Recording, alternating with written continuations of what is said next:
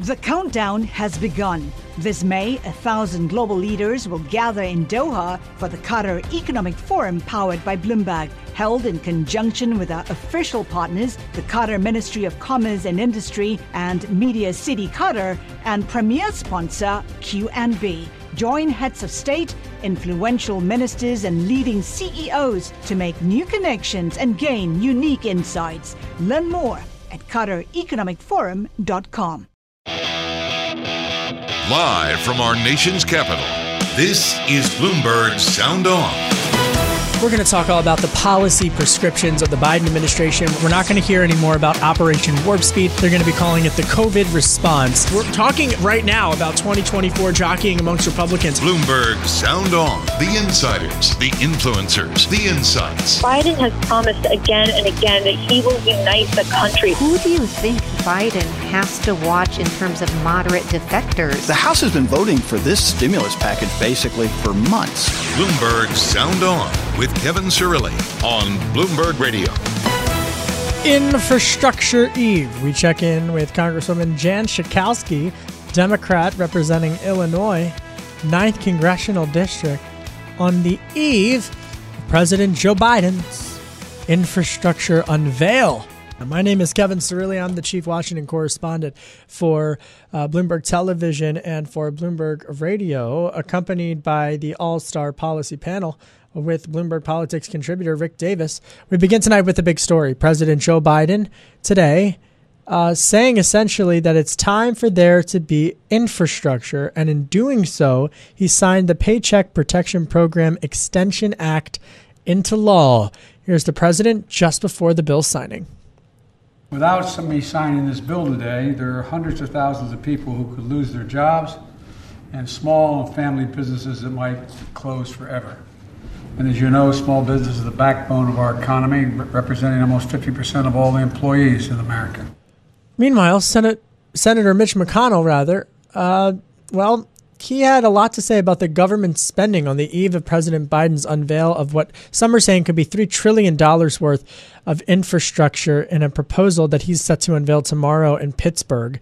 Visiting the McKesson Vaccine Distribution Center in Bullitt County, Kentucky, here's Senate Minority Leader Mitch McConnell criticizing the American Rescue Plan. Take a listen to the sound on this. I think it was a spending spree that the country did not need, and I would remind you that even after what we did last year, our national debt became the size of our economy, which hasn't happened since World War II, and now we've added $2 trillion more to it. I want to welcome back to the program Congresswoman Jan Schakowsky, a Democrat representing Illinois' 9th Congressional District. This district is anchored in Chicago's north side, including much of the area bordering Lake Michigan. Congresswoman, great to have you on such an important day. You just heard it from McConnell. He says it's too much money. We can't afford infrastructure.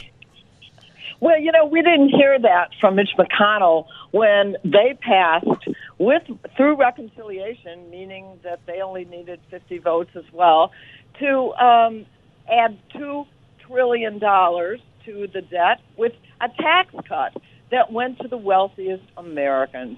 And that was just fine. About two-thirds of it went to the top 1% of Americans. Now that we're actually helping our economy, helping ordinary people, putting people back to work, helping our small businesses in particular, now, they're so worried about all this debt that is coming up. And I'm telling you, most people, about 75+% of the Americans are really loving this. The Rescue Act, the American Rescue Plan that Joe Biden said, has really pulled so many people out of the depths of despair and deprivation. And now we're moving on to not just now to recovery, and so we're going to have a bill that does infrastructure that is desperately needed as well in our country. Okay, Congresswoman, but truthfully, do you expect that President Biden's going to outline how he plans to pay for that? Because, even I talk to Democrats who want to know how folks are going to pay for it, especially in the middle class. They're worried about their taxes going up. Well, we also could reduce, we could get some more taxes. That would be my plan from the wealthiest Americans. There are a number of places that we actually could. We could also reduce some of the military budget, which I think is usually bloated. I don't know that he's going to announce it, pay for, but he's certainly going to talk about what this is going to do for the economy, putting people to work, not at just any old work, but finally rebuilding the infrastructure that is in such great need. We're talking about bridges and roads and mass transit, investment, even in things like safe drinking water for all Americans, rebuilding some of the hospitals and even adding some hospitals and community health centers. So there's a lot that has needed to be done, that is going to be done, and a lot of it is also going to be good jobs and green jobs that are going to make not only our economy but our environment better. Representative Schakowsky, I was wondering if I could follow up on where Kevin was headed on sort of revenue raisers on this. And some Democrats are in the House, some of your colleagues, are actually starting to take positions that are saying, if you don't create relief with the SALT repeal, we're not going to support this. So in other words, they're actually getting to the point where they're lobbying for certain tax provisions to be part of this package. And so are you at that stage yet where you've looked at this and said, look, we've got to have repeal of this SALT provision, or I'm not going to support the legislation? Well, I'm not there. I mean, we're in a state where those state and local taxes are quite high. I'm sure there are certainly people who would be happy about that, but another tax break I don't think is really on the table right now. We'll see. This is a negotiation. We have negotiated all of these bills. Now, there is a chance at the end of the day that we do it, requiring only 50 votes, that is by reconciliation in the Senate. I'm anxious to see the plan, but the better it would be if we had just bipartisan support. And I want to tell you that maybe some of these Republicans are complaining, but they will show up at the ribbon cutting of these projects that are going to enhance their communities and the jobs in their neighborhoods. Well, let me follow up on this. Just I think Rick makes a good point, and I hear you on that in terms of everyone wants infrastructure, but I think that there is a real, how do I say this, a lot of meaning in where President Biden is choosing to unveil this. I mean, he's going to be talking about green jobs in a city synonymous with the steel industry of yesterday. I mean, look, you don't have to be from Pennsylvania like me to know what Pittsburgh means. It means grit. It means hard work. It means working class. All right. And back in 2015, Congresswoman, you remember this, then Vice President Joe Biden, he marched and he ran through a Labor Day parade with the union workers when he was toying with the idea of challenging the ultimate nominee of that cycle, Hillary Clinton. We all know how that election turned out. And I guess my question is, how crucial is it going to be for the Democratic Party to unite some of those working class voters that abandoned the Clinton coalition and went for Trump, that this President Biden, was able to win back if he wants to get infrastructure across the finish line? Well, I want to tell you that we also passed in the House of Representatives the PRO Act. That stands for Protect Our Right to Organize Act.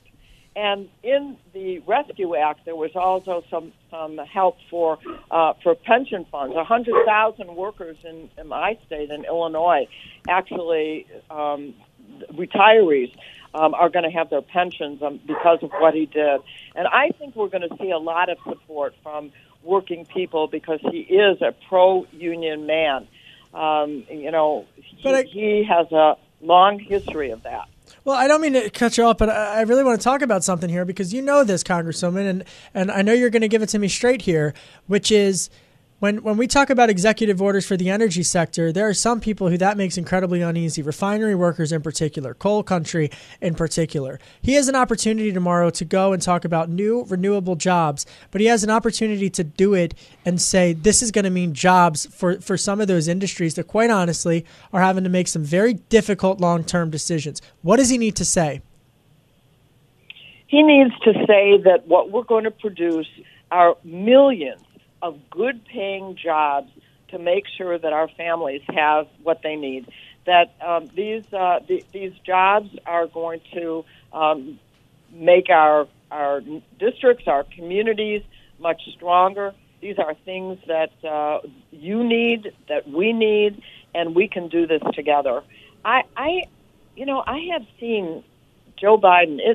He may turn out to be the most progressive president that we have seen, perhaps since Roosevelt, in sticking up for ordinary people. And Joe is a credible deliverer of that message.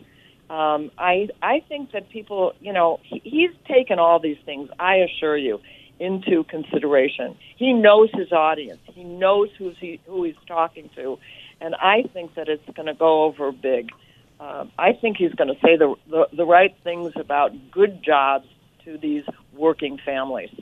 Congresswoman, I want to pick up on the bipartisan nature of future legislation that you mentioned earlier. I mean, we saw today the president, signed into law an extension of the Paycheck Protection Program. Very bipartisan piece of legislation, in essence, trying to get support to small business around the country.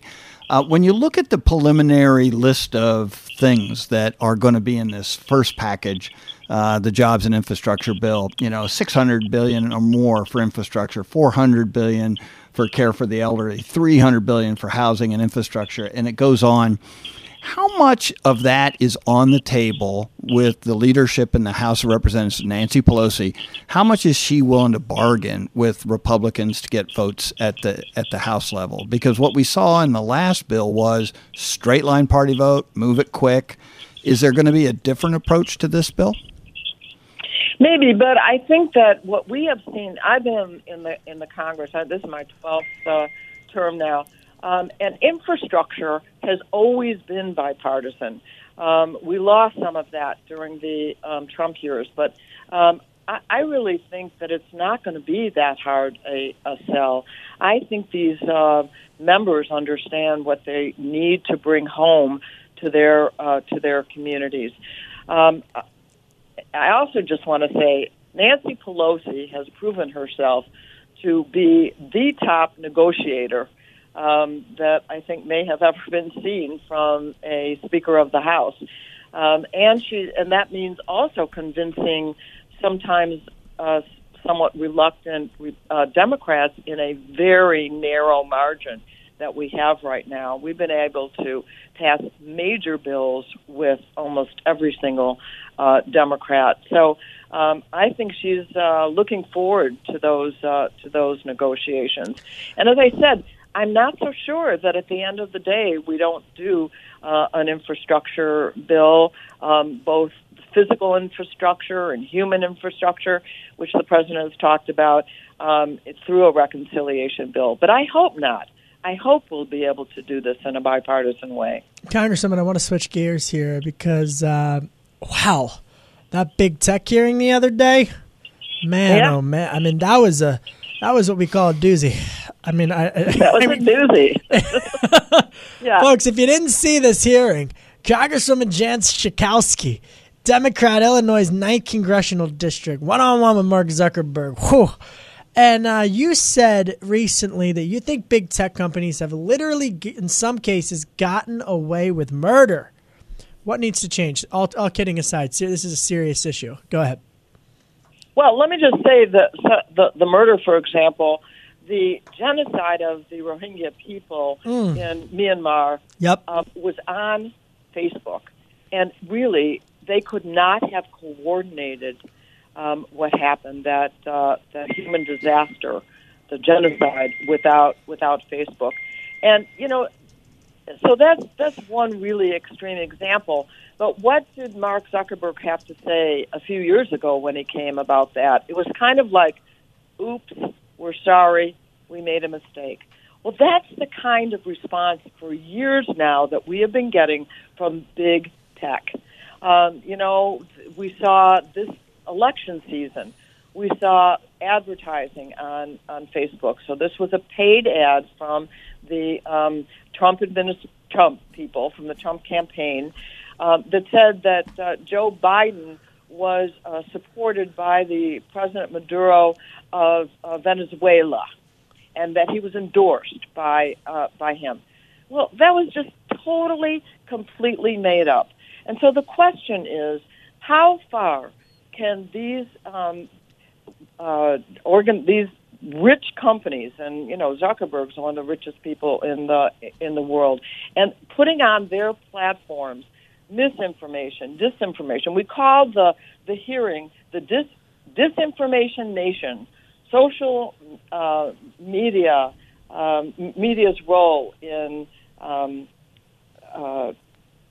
disinformation, misinformation, and violence. And that's what we're seeing that is being nurtured on these tech companies. So it wasn't just Zuckerberg.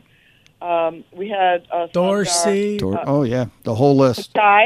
Pichai, from Google, which is also YouTube, and Jack Dorsey. What a beard! I mean, he's an interesting-looking guy. Congresswoman, I got to interrupt before it goes any further. Congresswoman, if I could follow up on the point you're making about these political campaign commercials on the web, especially Facebook, where Facebook has no policy. They do have a policy that they don't do fact-checking of political ads. Now, I've run campaigns for the better part of 45 years. I did them when I was a child, and when you put broadcast advertising on, you have to put on factual ads, or they will pull your ad. And so the loophole's not a small one. Donald Trump ran 22.5 million web ads that were deemed false in the last election. So this is not a small problem. Would you be willing to modify Section 230 or pull it completely if they don't come up with a way to put factual political advertising on their platforms? Well, we are definitely, for those who don't know, Section 230 is almost, some people call it a get-out-of-jail-free card. When the Internet was just getting going in 1996, there was the passage of the Communications, what do we call it, Act, that pretty much did give them a green light to put anything up because we wanted to help that industry get going. But now, people, what is truth is no longer clear anymore because it's up on social media and people buy into it with the help of the platforms themselves, of the companies themselves. And so what I said at the beginning in my opening statement is that the days of self-regulation are over. The American people, and this is bipartisan, that people think there has to be some reining in. We know that there was disinformation about the vaccines. There was disinformation about the assault on the Capitol that helping to promote violence. There's no question about it. All of them agreed that there was a role that they played in that, and so there has to be some. They have to be held accountable, and a number of pieces of legislation now that would do that coming out of my subcommittee. All right, Congresswoman Jan Schakowsky, Democrat from Illinois, 9th Congressional District. I got to ask, what kind of dog do you have? We heard it barking in the background. No, my dogs, appropriately named for a Democrat, Eleanor and Franklin. Yes, they are. And the thing that's great about them right now is that they have learned to howl like wolves. I've helped in the lessons. The three of us are big howlers now. But, yeah, they're big dogs, and they're fabulous.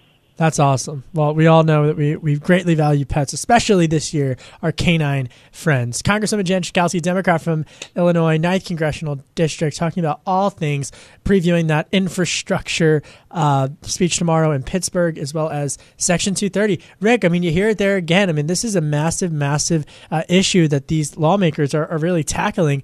But, I mean, you hit it on the head. I just think back to whenever you watch a TV ad, you always hear, my name is so-and-so politician and I approve this message. Well, you don't see that on the internet ads. I mean, there's literally nothing that you have to stamp in order to get it through the approval process. You're exactly right, Kevin. It's the Wild West, and now it's like in a the old bar days, fight run amok. Yeah, it didn't matter too much because there wasn't that much. Now this is where the bulk of the advertising happens, both commercial and political.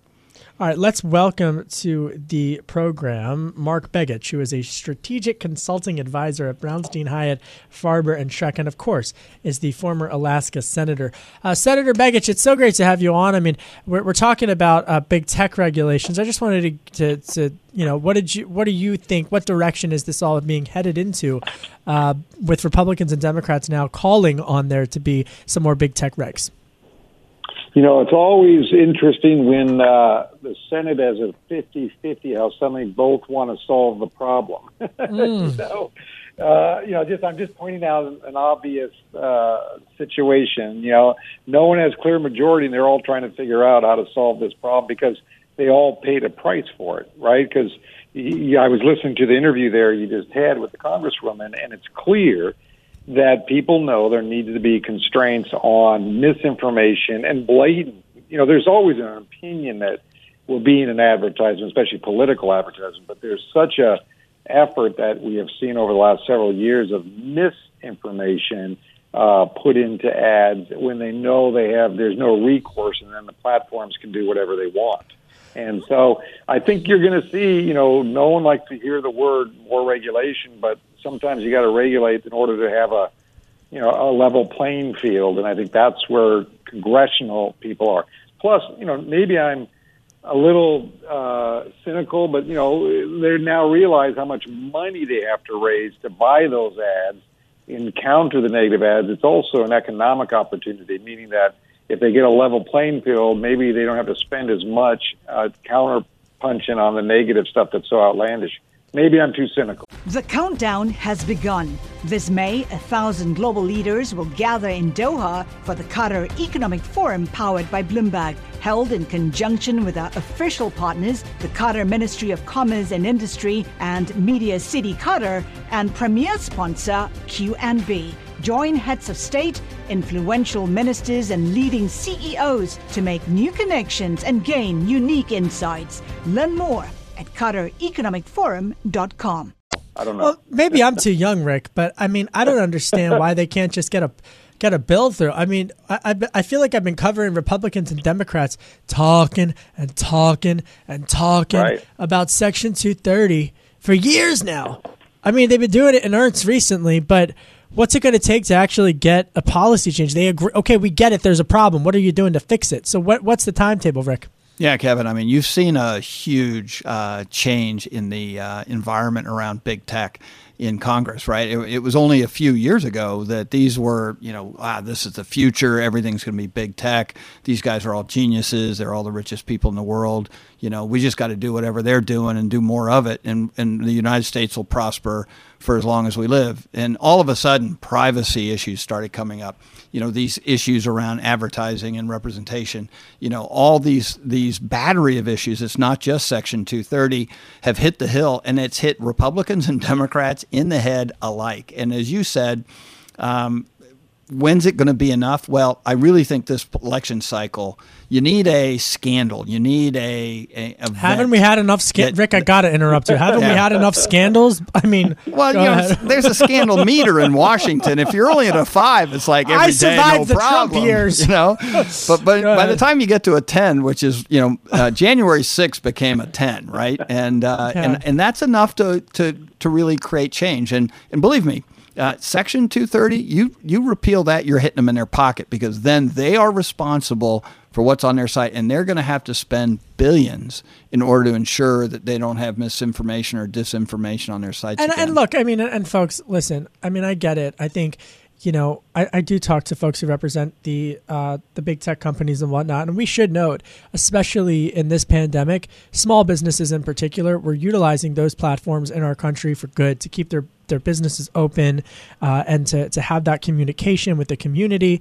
In many ways, they provided a lot of positive elements and to facilitate communications for a host of different industries. So, I do think we owe it to balance out. that conversation as well. Coming up next, we continue with the All-Star Policy Panel. Begich is here with Rick Davis. I'm Kevin Cirilli. This is Bloomberg.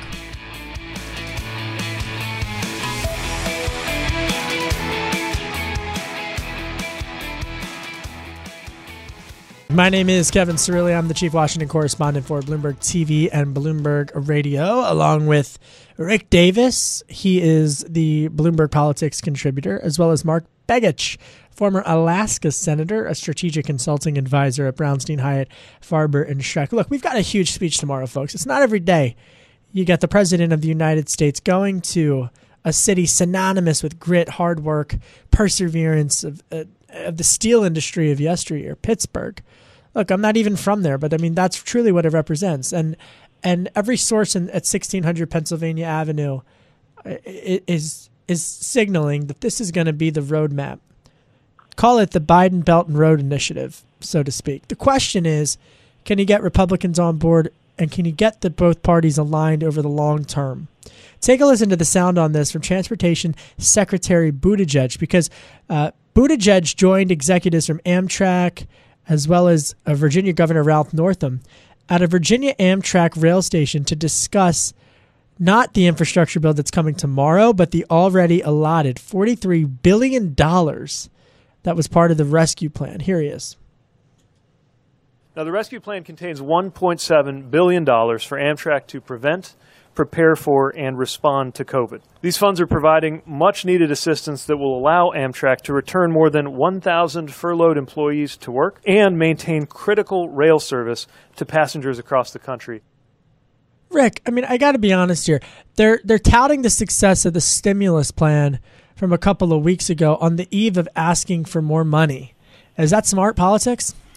Well, I don't think I would have picked Amtrak of all the things to walk out on today. I mean, granted, I'm a commuter from Washington to New York. I take it a lot. Yes, so and so I have my own attitudes about Amtrak service. But at the end of the day, this was one of the complaints with the American Rescue Plan, was that it was sort of feeding the beast. It was doing things that really weren't critical to the needs of people who were combating COVID. You know, regular train service, I wouldn't say was in the top 10. And so this is what got the Biden administration in a fix with Republicans on Capitol Hill. The last thing they wanted to do was spend more money on Amtrak and other rail services that are subsidized already by the government. And so now, as you rightly point out, on the eve of pivoting over to a big infrastructure bill, do we really want to be doing a victory lap on Amtrak? And I think it's a bit of a mistake, but it's where the victory lap on the American Rescue Plan intersected into the rollout of the new infrastructure bill. Go ahead, Senator Begich. I know you want to come in here. Yeah, I would say this. You know, first off, I'm from Alaska. We don't know what Amtrak is. My point exactly. We have a railroad that only works in Alaska. But saying that, to a huge population base, Amtrak is an important piece. But put that aside. I think the bigger issue is, and I think is that the right message? Is that the right thing? They should have said, that was a small clip out of a larger speech. But put that up to the side here and let's think about what's going to happen tomorrow.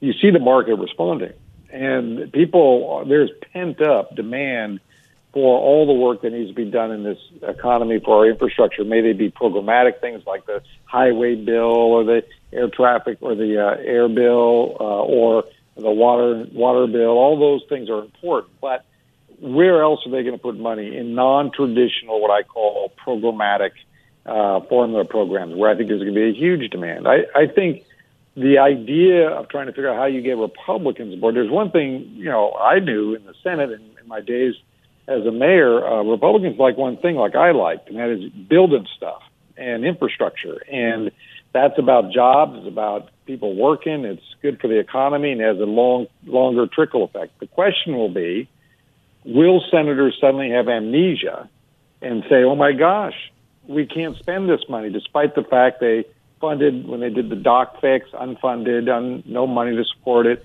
When they did the tax increase, no money to support it. or the tax decrease, no money to support that. So, this is the classic D.C. thing. Now, at the end of the day, there's going to be a strong effort to get Republicans on board with the infrastructure because it is something that I know a lot of Republicans talk about.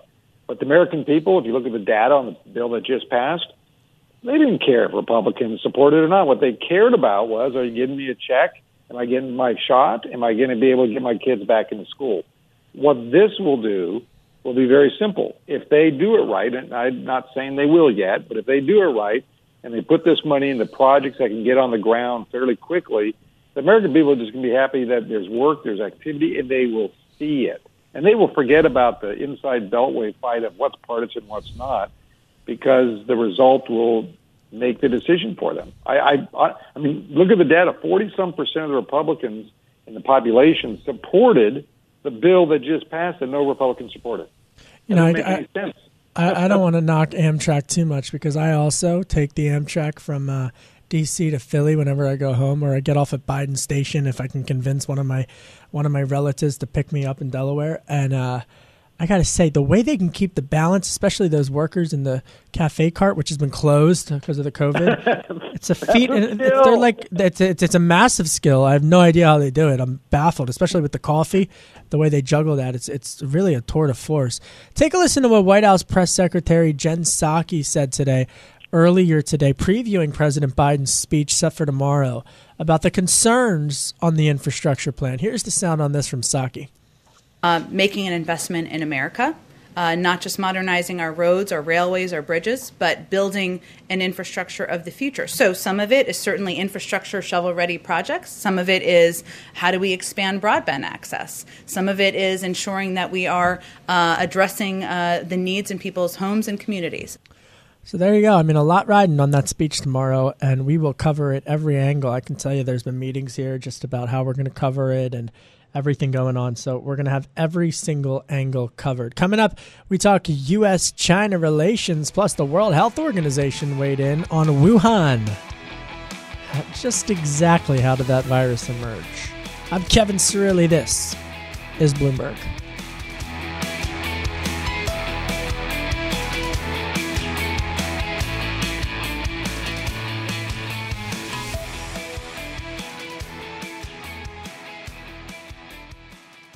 The countdown has begun. This May, 1,000 global leaders will gather in Doha for the Qatar Economic Forum powered by Bloomberg, held in conjunction with our official partners, the Qatar Ministry of Commerce and Industry and Media City Qatar, and premier sponsor QNB. Join heads of state, influential ministers, and leading CEOs to make new connections and gain unique insights. Learn more at QatarEconomicForum.com. This is Bloomberg Sound On with Kevin Cirilli on Bloomberg Radio.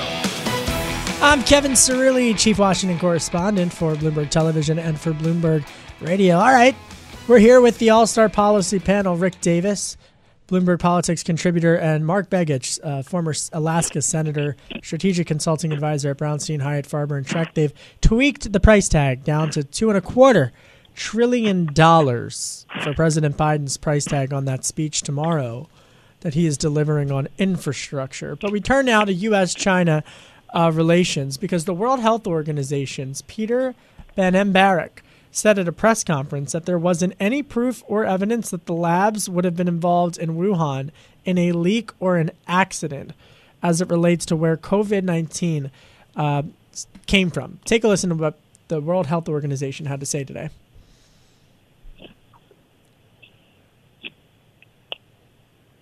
Looks like we don't. Nobody has been able to pick up any firm arguments or proof or evidence that these labs or any of these labs would have been involved in a lab leak accident. Meanwhile, the United States signed a joint statement expressing shared concerns about the World Health Organization team's report on the possible origins of COVID-19. And White House Press Secretary Jen Psaki said during her briefing today that she echoed the administration's concerns. She said that the White House has a team of experts studying the World Health Organization's report. Here she is. It lacks crucial data, information, it lacks access, it lacks transparency. We don't believe that in our review to date that it meets the moment, it meets the impact that this pandemic has had on the global community. So, Rick, I mean, it's very remarkable to see how the World Health Organization, during the fourth quarter of the campaign and the lead up to Election Day, was a contentious political piñata, for lack of a better phrase, where you had Democrats and then candidate Biden saying that there needed to be increased funding for the World Health Organization. And now you have a deeply skeptical President Biden raising concerns about the narrative that the World Health Organization is putting out for the world to review. Yes, Kevin. I mean, the politics created a black and white situation where Biden had to be for rejoining the WHO, and because Donald Trump had pulled the U.S. out of it. And it didn't mean at the time that the WHO was either good or bad. It needed to have reforms, but doing it in the middle of a pandemic was a big topic. What's interesting about this report today is even though the press report from the individual you identified sounded as if they were ruling out a lab-based leak of this virus, the head of WHO has basically said, look, we can't rule that out. He's come out and said, wait a minute, we just don't have any information about that. We weren't given access to raw data. We weren't given, transparency. And so we're gonna continue to investigate that option because at the end of the day, I think this is why the Trump administration was so keen to distance itself from the WHO, because they just believed that they were gonna whitewash the entire investigation into where this virus came from. I think we know less today than we knew a year ago when this thing started. Senator Begich, do you agree? Yeah, I do. I think because we don't know as much today as a year ago. We do know this that we've had to battle this. Or I got to give pharma a huge credit because they did something that a lot of people said they couldn't do and get as many vaccines out as quickly as possible. But to the China, U.S., and Alaska is kind of unique, right? We just had the discussions here in Anchorage a couple of weeks ago. And this is just one of many items that I think the Biden administration is going to continue to kind of raise the flag on, maybe on this issue or trade or currency manipulation. You pick the issue. I think the Biden administration sees that China is one of those places where they can play tough, but also recognize there has to be some diplomatic activity. So this is just one of many issues, and I still agree on that. I don't think people know exactly what the main source was of the virus. The good news is we have vaccines produced in record time that if people would just take them, we could actually curb this very quickly. The World Health Organization really stepped in it because so you've got this one scientist in this report that they come out with, that the international community in the United States is lambasting and saying that it's just, faulty data. Then you've got the Director General, Tedros Adhanom Ghebreyesus, coming out and saying that even though the international team of scientists determined that a leak is the least likely hypothesis, it still requires further investigation. Rick Davis, if you're the World Health Organization, what is it? You've got a report out there that says one thing. You've got your Director General saying another. I don't know. At what point do they speak as a unified organization? Well, first of all, Kevin, kudos to you for being able to pronounce that name because that is not an easy thing to do on the air. I've got my job. You are all pro, but you're right. This is part of the problem with WHO. It's not fixed, right? We still have issues with them not giving it straight from the chin. We've seen the politicalization of these institutions throughout the United States, but we have to really remember that that's been going on a global scale. And so where are we going to get proper information? I think that the Biden administration is doing a good job of trying to keep the fire to the feet of the WHO to ensure that before they make any declarations about the origins of this virus, that they've done all the proper work. And I think, the press secretary today, Biden press secretary, did a good job of pushing back in a very diplomatic way. But, this is not the end of this story. And I think that what we're seeing is a little bit of the laundry being washed at the WHO as to how they actually get information out to the public. So Tedros went on to say that he expects future studies to involve quicker and better data sharing in some of his most pointed comments directed against China. This is the facts have been laid out in terms of the dates in which China did not allow there to be World Health Organization scientists allowed into Wuhan, allowed into the lab in question. And I think it's a pretty neutral statement to say that folks are wondering why the Communist Party of China didn't allow World Health Organization scientists to enter into China instead of waiting until when they did at the end of calendar year 2019. Then you've got the current Secretary of State, Tony Blinken, who earlier this week on CNN said that the U.S. has, quote, real concerns about the methodology and the process of the report, including, this is important, the Chinese government, quote, apparently helped to write it, end quote. So this is not a partisan issue, is it, Senator Begich? I mean, this is one of the areas where Republicans and Democrats agree about their questioning of the World Health Organization and the Communist Party of China's relationship to the World Health Organization, right? Yeah, you're right on. I mean, this is, it's rare to see bipartisan issues. This is clearly one. And it's kind of the MO for China, right? If they do anything that brings up world review, less is better for them, right? They don't want people to know what they're doing. Even it doesn't matter what they're doing. They just don't want people to know what they're doing, maybe on this issue around the virus or anything else. And it's because the more information you learn, to some extent, you see the more repressive government it is and how they, you said it, the answer was in your statement. Why don't they do it? It's Chinese Communist government.